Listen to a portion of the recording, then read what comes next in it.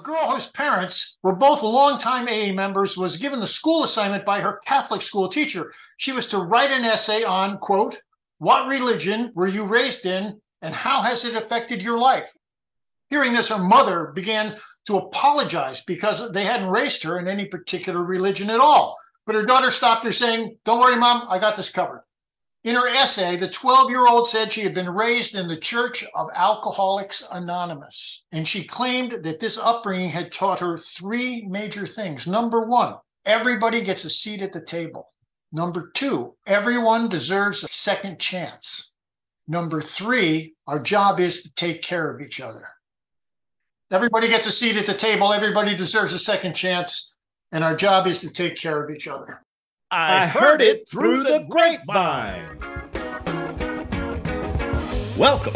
It's the AA Grapevine Half-Hour Variety Hour, featuring the collected voices of Alcoholics Anonymous. I'm Don, an alcoholic in Greensboro, North Carolina. Hey, Don. Hey, everybody. I'm Sam, an alcoholic in Palm Springs, California. Sam, I love a big book study. Oh, man, I know you do. Yeah. That home group of yours. Which you used to be a member of. That's true. We take it very slowly through the big book, one sentence at a time, and analyze each sentence. And, you know, sometimes you miss the big picture getting down in the weeds like that. But I've learned so much doing that. Oh, I learned a lot in that home group, and it was fantastic when I was traveling for work, too, because I could be gone for 2 weeks, and y'all hadn't even turned the page. Yeah. Well, I just found a note in my big book, and it had been a year and a half the last time we were there. So that's how long it takes us. And this is just the first 164 pages. Yes. I mean, you're doing the forewords and the first 164 pages, and the appendices, too, right? Yes. Spiritual awakening. Well, when the asterisk appears, we'll go there. As one does. Always follow the asterisk. You should always. And then those little squiggly writing, the italics, that's important stuff. People always say, and you know, I've done this too, probably like in many, many places go, this is my favorite part of the book. And I started thinking about it. Okay, well, what is my favorite part of the book? And it's this. It is plain that a life which includes deep resentment leads only to futility and unhappiness. To the precise extent that we permit these, do we squander the hours that might have been worthwhile. That, coupled with this line, for when harboring such feelings, we shut ourselves off from the sunlight of the Spirit. What I remember thinking about that at work, I had read it in a meeting at a big book study at lunch, and I was at work. I'm a painter, and I went out to my truck and got my paperback copy of the big book and read it and was going, you know, that's really true. When I am all tangled up, angry at something, I squander the hours that might have been worthwhile. It just hit me like this is a fact of life that I never really realized, that I am hurting myself by harboring resentments. That's very wise of you, Don. I'm really glad that you picked up on that. Well, I'm very glad that Bill wrote that. You know, what it boils down to for me is that often it's whatever I'm reading at that moment is my favorite part, because at that moment it has a very particular way it affects me. And that can be completely different the next time I read it. That's why people say so frequently, this is my favorite part of the book. They're responding to it. But there is something that always comes to mind for me, and it's the story on page 268 in the fourth edition, The Keys of the Kingdom. It takes me back to a trip in January of 2015. I went to Buenos Aires for about 3 weeks. I found the AA meetings there, and I went. And the first one that I went to there, a guy who had been out came back in, and he read this portion of the big book as part of the meeting. And it just really gave me chills to have someone who was freshly back from a relapse reading this material. There is no more aloneness with that awful ache so deep in the heart of every alcoholic that nothing before could ever reach it. That ache is gone and need never return again. Now there is a sense of belonging, of being wanted and needed and loved. In return for a bottle and a hangover, we have been given the keys of the kingdom. And it just, I've got chills right now. Yeah. It works for me. That is beautiful. I think that's my favorite part of the book. Oh, wait a minute. Right now. Yeah. Sam, what's happening today? Well, today we're going to have some fun on the podcast. For once. We've got a rollicking game of Stump the Thumpers, our Big Book quiz show. Our guest today is Bill S., and we'll get to know him a bit and then torture him a bit with Don's sadistic Big Book questions. I mean, we'll play our game. We've met Bill before. He's a Big Book historian, and he's answered an Ask It Basket question for us a while back. Bill wrote Writing the Big Book, The Creation of AA. So he's a perfect candidate for Stump the Thumpers. Ooh, this is going to be fun. What an evil laugh, Don. Yeah, I know. I'm looking forward to this.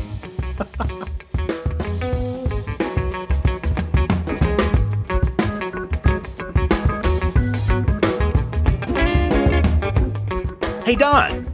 How do I send Grapevine a donation? Since the Grapevine is self-supporting, we don't sell ad space in our magazines, on our website, or in our podcast. Grapevine doesn't even accept donations from AA members. What? If you want to support Grapevine, visit aagrapevine.org/store.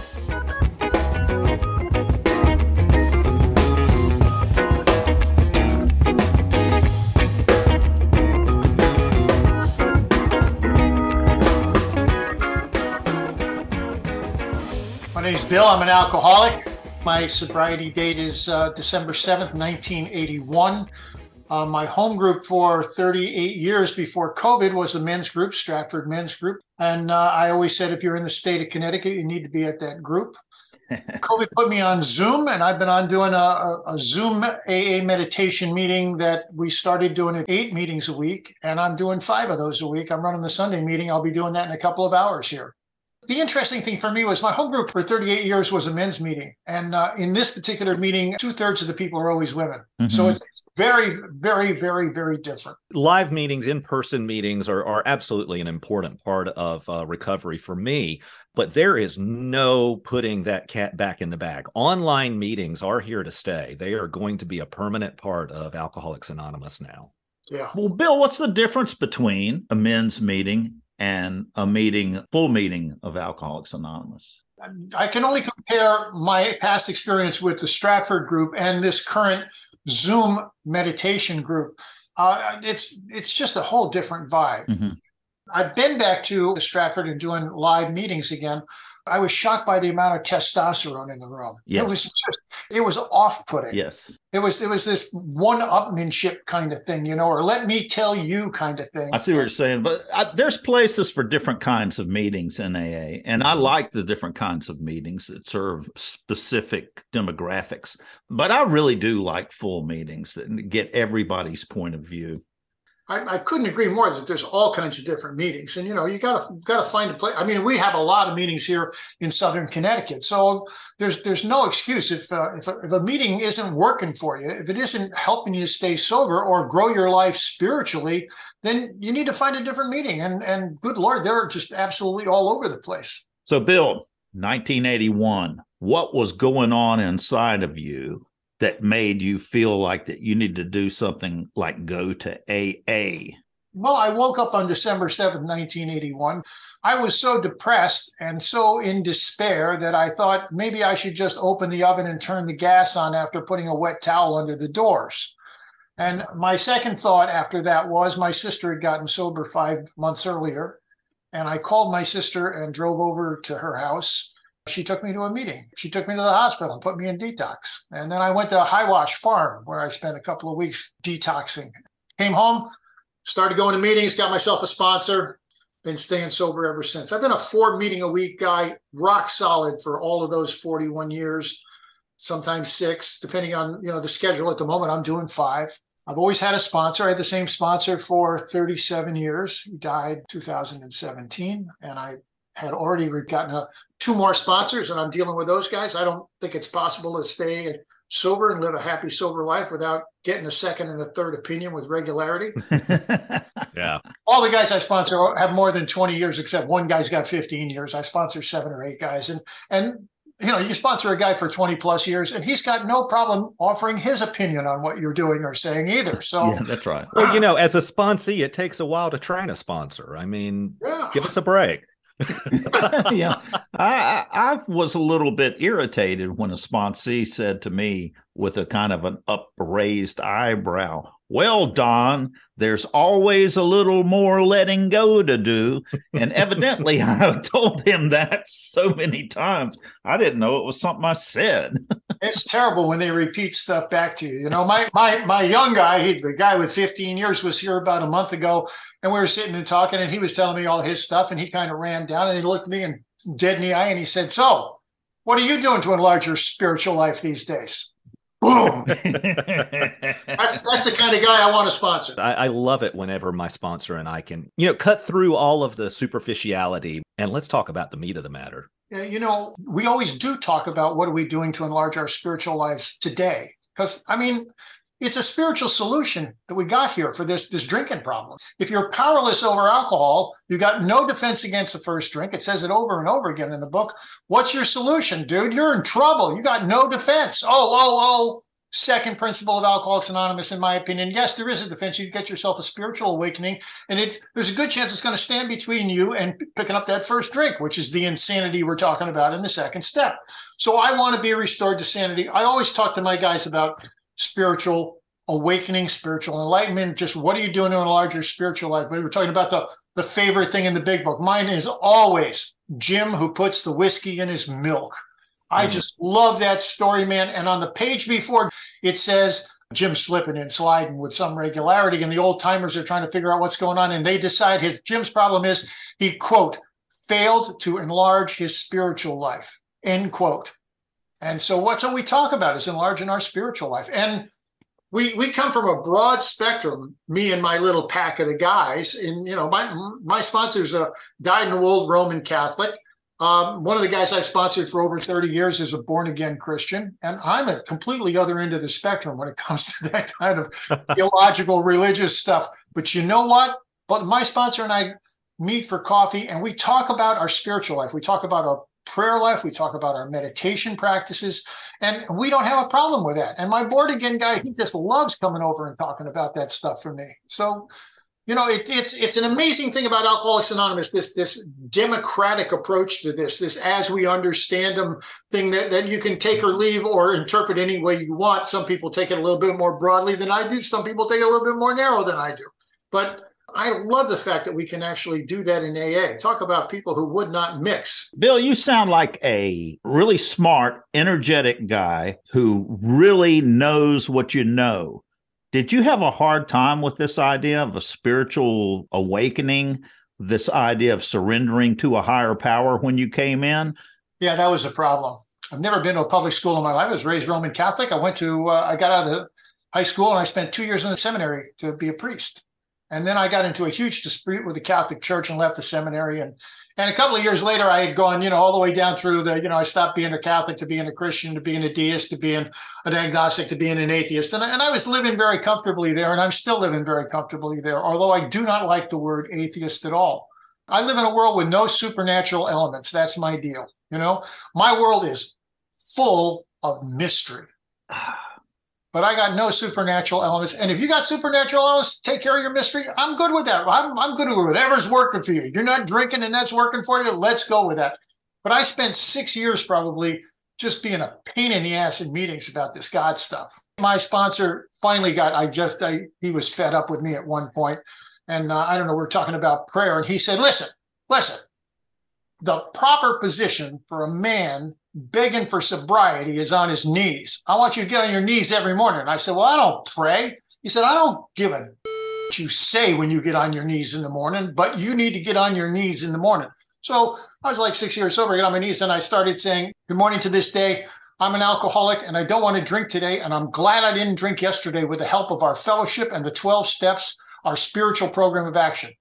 That's what I started saying. And I've been getting on my knees for the last 35 years, and I've changed it. I mean, if you don't change what you're doing on your knees, in my opinion, it's just stale, rote words, you know? And I change it all the time. These days in the morning, I've done a lot of Buddhist readings, and the Buddhists have what they call the 5 daily remembrances, and I do those on my knees these mornings. But I always say, welcome to the day, and to everything that happens to me today, I want to be able to welcome it. Welcome is the shortest version of the third step I know, you know? Oh, that is just, I'm lit up listening to you talk about this. No, I want to hear what you have to say, Sam. So my last drink was in 2003. I reset my sobriety date in 2012 using poppers and diet pills in a way that's not sober for me. Now that that's out of the way, in 2012, I changed things up. I got a new sponsor, started working the program their way. One of the things that I did, because the guys that I was hanging out with at that time did this, I started hitting my knees when I got out of bed in the morning. I'm an atheist. And I said the third step prayer because that's what we ended the meeting that I was going to so frequently with. And to me, it was, this feels rote, but then it started having an effect on my starting of the day. Today, I still hit my knees every morning. It changes daily. And some days there's some chills because I'm like really meaning what I'm saying. And some days it's just like, well, here we are today. Help me be a good human. And that works. What if you do if you're in the pit of despair? I tell you, first of all, I do it out loud in the morning. What I do basically is tell myself a story about the kind of guy I want to be that day. Now, if I'm in the pit of despair, this whole thing about welcome, I was getting on my knees out of the 35 years ago, the last 25 years I would get on my knees and I would say, good morning to this day and welcome to everything that this day holds for me personally. Welcome. And then I would go upstairs and I would shave and cut myself and start cursing and swearing. I was thinking, now what happened to the welcome, shaver? You know what? Come on, give me a break here. And I realized after a long time of doing this that I was just being hypocritical because I wasn't paying attention to it during the day. And I came down and spoke with my wife, the lady Sarah, and we talked about it a bit. And I said, okay, from now on, this was 2 years ago. I said, from now on, whenever I get annoyed with something or upset with something or angry with something or depressed about something, I'm going to say welcome out loud. I'm going to say welcome out loud. So I say welcome out loud. And there are days where I'm still doing this. I say welcome out loud a dozen times. Sometimes I only say it twice. But that's usually because I'm just not paying attention to things that are annoying the spit out of me, you know? Yeah, right. So now I'm curious, what's the tone that you use when you say welcome? Is it a cursing tone or a welcoming tone? Oh, well, sometimes it's like welcome. I really need to welcome it because I'm going to be 80 in a couple of months. And I forget stuff, I forget words, and that kind of thing. And I just go, welcome, just welcome, welcome. Because, getting angry at it doesn't change it at all. Yeah. It's not going to bring the word to mind. But there are other times where the internet connection goes south, right? You're in the middle of something and boom, the internet connection is gone. And then I'm going, welcome. Like everything else in life, there's a spectrum here, I love it. Bill, I'm going to try this on. Thank you for this. Yes. Yeah, I'm available to my higher power, whatever is put in front of me, whatever it is, good or bad, rather than rail against it and try and fight it or change it, which takes me out of the sunlight of the spirit. In other words, what you're saying is you'll allow it? I'll allow it. I'm not sure. My whole third step thing was, of course, I'm a non-believer, right? I railed against this, as I said, for about 6 years. And then I realized that I was arguing about who it was going to get turned over to. But I knew 5 guys whose sobriety I respected tremendously, and they all believed in different things getting it when it was turned over. And I thought, oh, so the point isn't who's taking care of it when I'm turning it over. The point is I need to be turning this thing over. That's what I need to be doing. That's the common element of these guys who are doing it successfully. And then I was reading a book, and the guy was talking about how one of the hallmarks of spiritual experience is letting go. And I thought, I like that better than turning it over. Turning it over just means there's got to be something there that you're turning it over to. But if you're letting it go, it's a whole different deal. So I did the letting go thing for a couple of decades. And then one of my teachers recommended I read this Buddhist book. The guy was talking about letting go. Didn't really work for him because when he let something go, it was his. And he's got a little string still attached to it because it was his, and he let it go, but it was his. And you can always bring it back on that little thin thread string. And the guy in the book said, what you need to do is just let it be. If you let it be, it wasn't yours in the first place. It's not yours. It's never going to be yours. Just let it be. So I went through this evolution, if you will, of my understanding of the third step. 6 years of arguing about the God thing, working with the turning it over thing, working with the let it go thing. And now I'm just in a let it be guy. Welcome, welcome, welcome. That's fantastic. Okay, Bill, you're a big book scholar. I've got a question here, a mathematical question, or maybe it's grammatical. I don't know which one it is, but here's the quote. Driven by 100 forms of fear, self-delusion, self-seeking, and self-pity, we step on the toes of our fellows and they retaliate. Do I have to get rid of 100 forms, or do I have to get rid of 400 forms? Help me. You know, the last time you asked me a question like this, I started going off a little tirade about the AA word police. So here we are back with the AA word police. What does this word mean? Does this word, is it an adjective? Does it only go to this noun, or does it go to all four of these nouns? And does that mean it's 4 times more powerful than the one? It's like, give me a break, will you? Bill Wilson's, he's using a metaphor. I don't know what the right word is, but he's using an image, you know? He's trying to punch you right between the eyes and say, look, dude, you're the problem here. I mean, that comes right after, I believe, if I'm not mistaken, selfishness, self-centeredness. That is the root of our problem. That is the root of our problem. After Jim putting the whiskey in his milk and needing a spiritual lack, and he didn't enlarge his spiritual life. My next favorite is selfishness, self-centeredness. That is the root of our problem. And my third favorite is our problems are of our own making. And anybody who's going crazy over does the 100 modify one verb, one noun, or 4 verbs is a problem of your own making, in my humble opinion. And there's a little tone problem there. Sorry. Oh, Sam, my God. He just shut us down. And this is saved forever. And by the way, Don, he did not shut us down. He shut you down. Oh, my goodness. Are we going to have some fun? Well, with that, it's time to play our Big Book Quiz Show. Stump the Thumpers. That's a big book. And here's our quiz master, Donnie Wani Ding Dong. Thanks, Spammy. I've researched the first 164 pages of the big book. And Dr. Bob's story. Sam, let's keep this simple. Yeah, right. I've found a few easy questions for our contestants. It's only easy if you know the answer. But Don, we really need some new questions.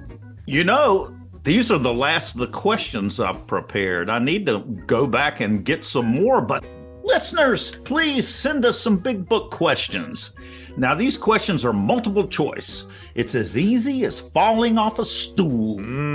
Is that a bar stool you're thinking of? There was a time. Now, what do they win, Sam? The warm glow of accomplishment. I can feel it coming through the screen. That's called radiation. Is that all? I'm going to put a little heart symbol on their little video window. Well, that's great. Now I've got 3 questions today. Bill, guess right, and you gain 2,000 points. That's a lot of points. But Bill is an alcoholic, so I'll allow it. Well, I don't know about you, but my dopamine receptors are exhausted. We alcoholics need a lot of encouragement. There are never enough points. Bill, are you ready? I am ready. All right. He thinks he's ready, Don. I've asked this question before, so no help from you listeners. Keep quiet. This is a quote from How It Works, page 66. The grouch and the brainstorm are not for us. What did Bill mean by brainstorm? I'm going to give you 4 choices. 1, a sudden rage.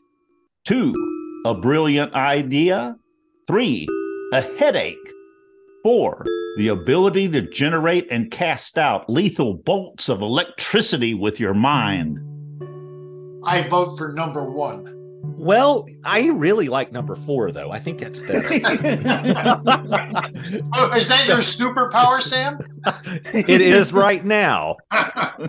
So the answer, this is from the Merriam-Webster dictionary. Today we think of a brainstorm as a positive thing, something that solves a problem or gets the creative juices flowing. But when it was first used, brainstorm meant something very different.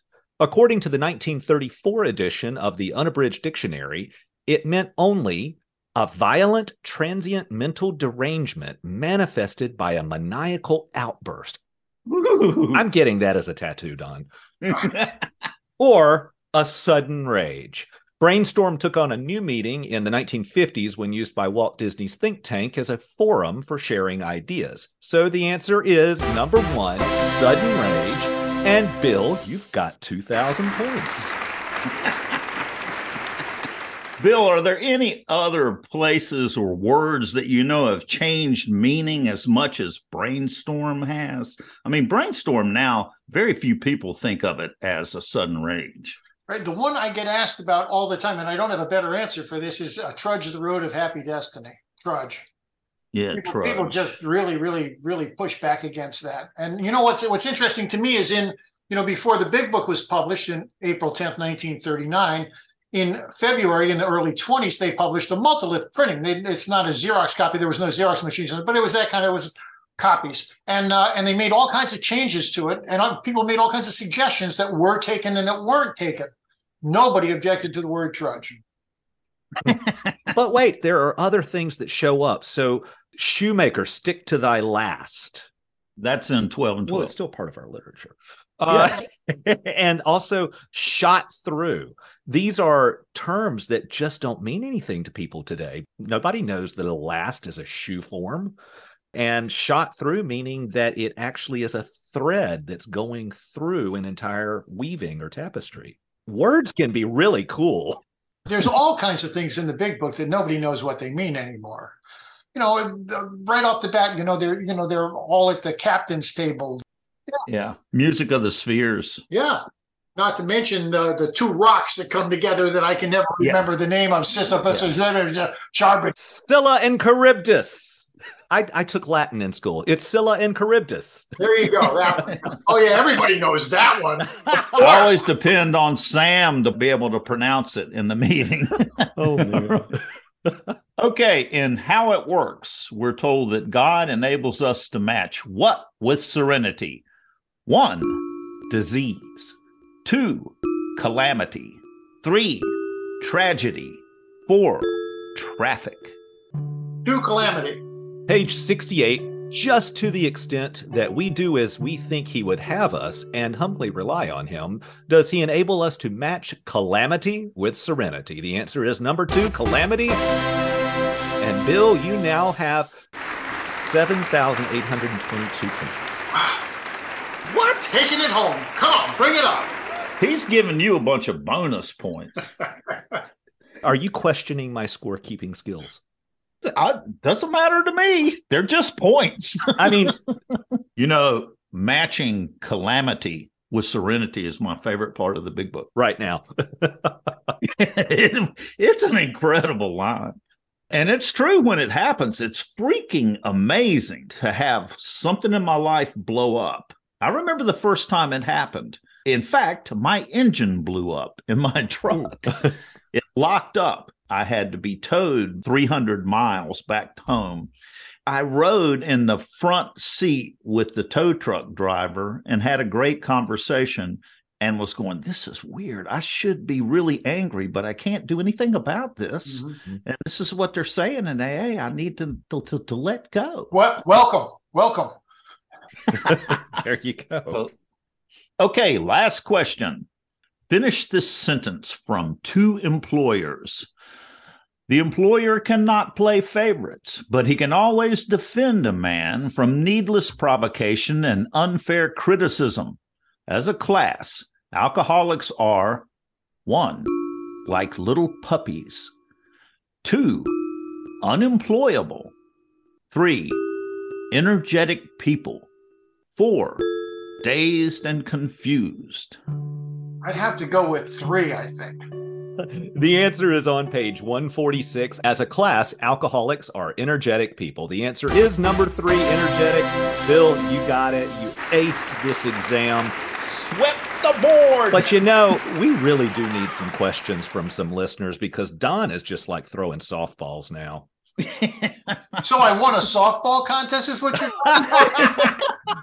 I'm not saying that you're not brilliant, Bill, but no, they're not necessarily softballs. They're easy if you know the answers, because I have asked a couple of these before and they haven't always come back with correct answers.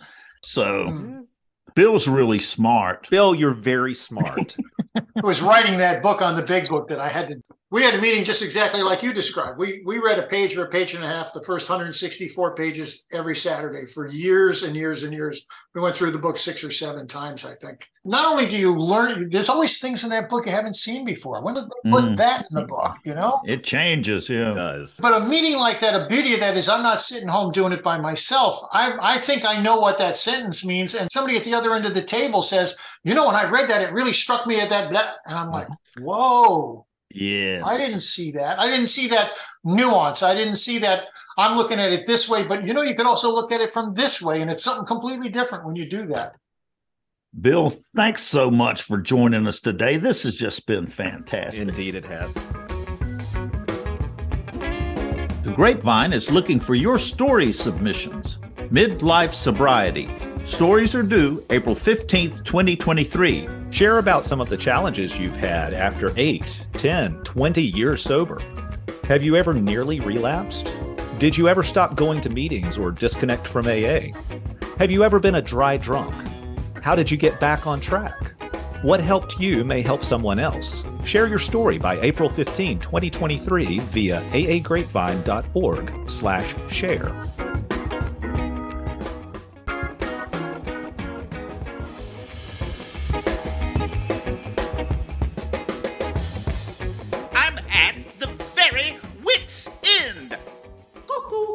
A self-important intoxicated woman at an airport is delayed in boarding her flight. She asks the agent at the ticket counter for help.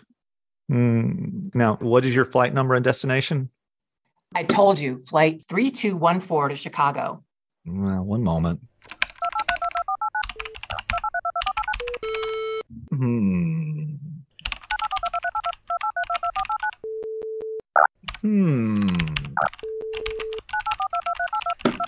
This is ridiculous. Do you know who I am? One moment.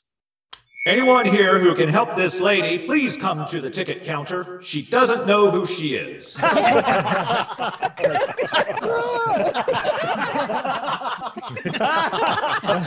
It's really not that funny. Thanks for joining us. The AA Grapevine Half-Hour Variety Hour is posted every Monday and is produced by AA Grapevine, Inc. We don't speak for AA as a whole. We share the experience, strength, and hope of members to help others recover from alcoholism. Podcast info, including how to call in, is at aagrapevine.org/podcast. Find AA Grapevine on Instagram and the AA Grapevine channel on YouTube. All things Grapevine are available at aagrapevine.org. If you want to know more about AA, Google Alcoholics Anonymous and your city or visit aa.org.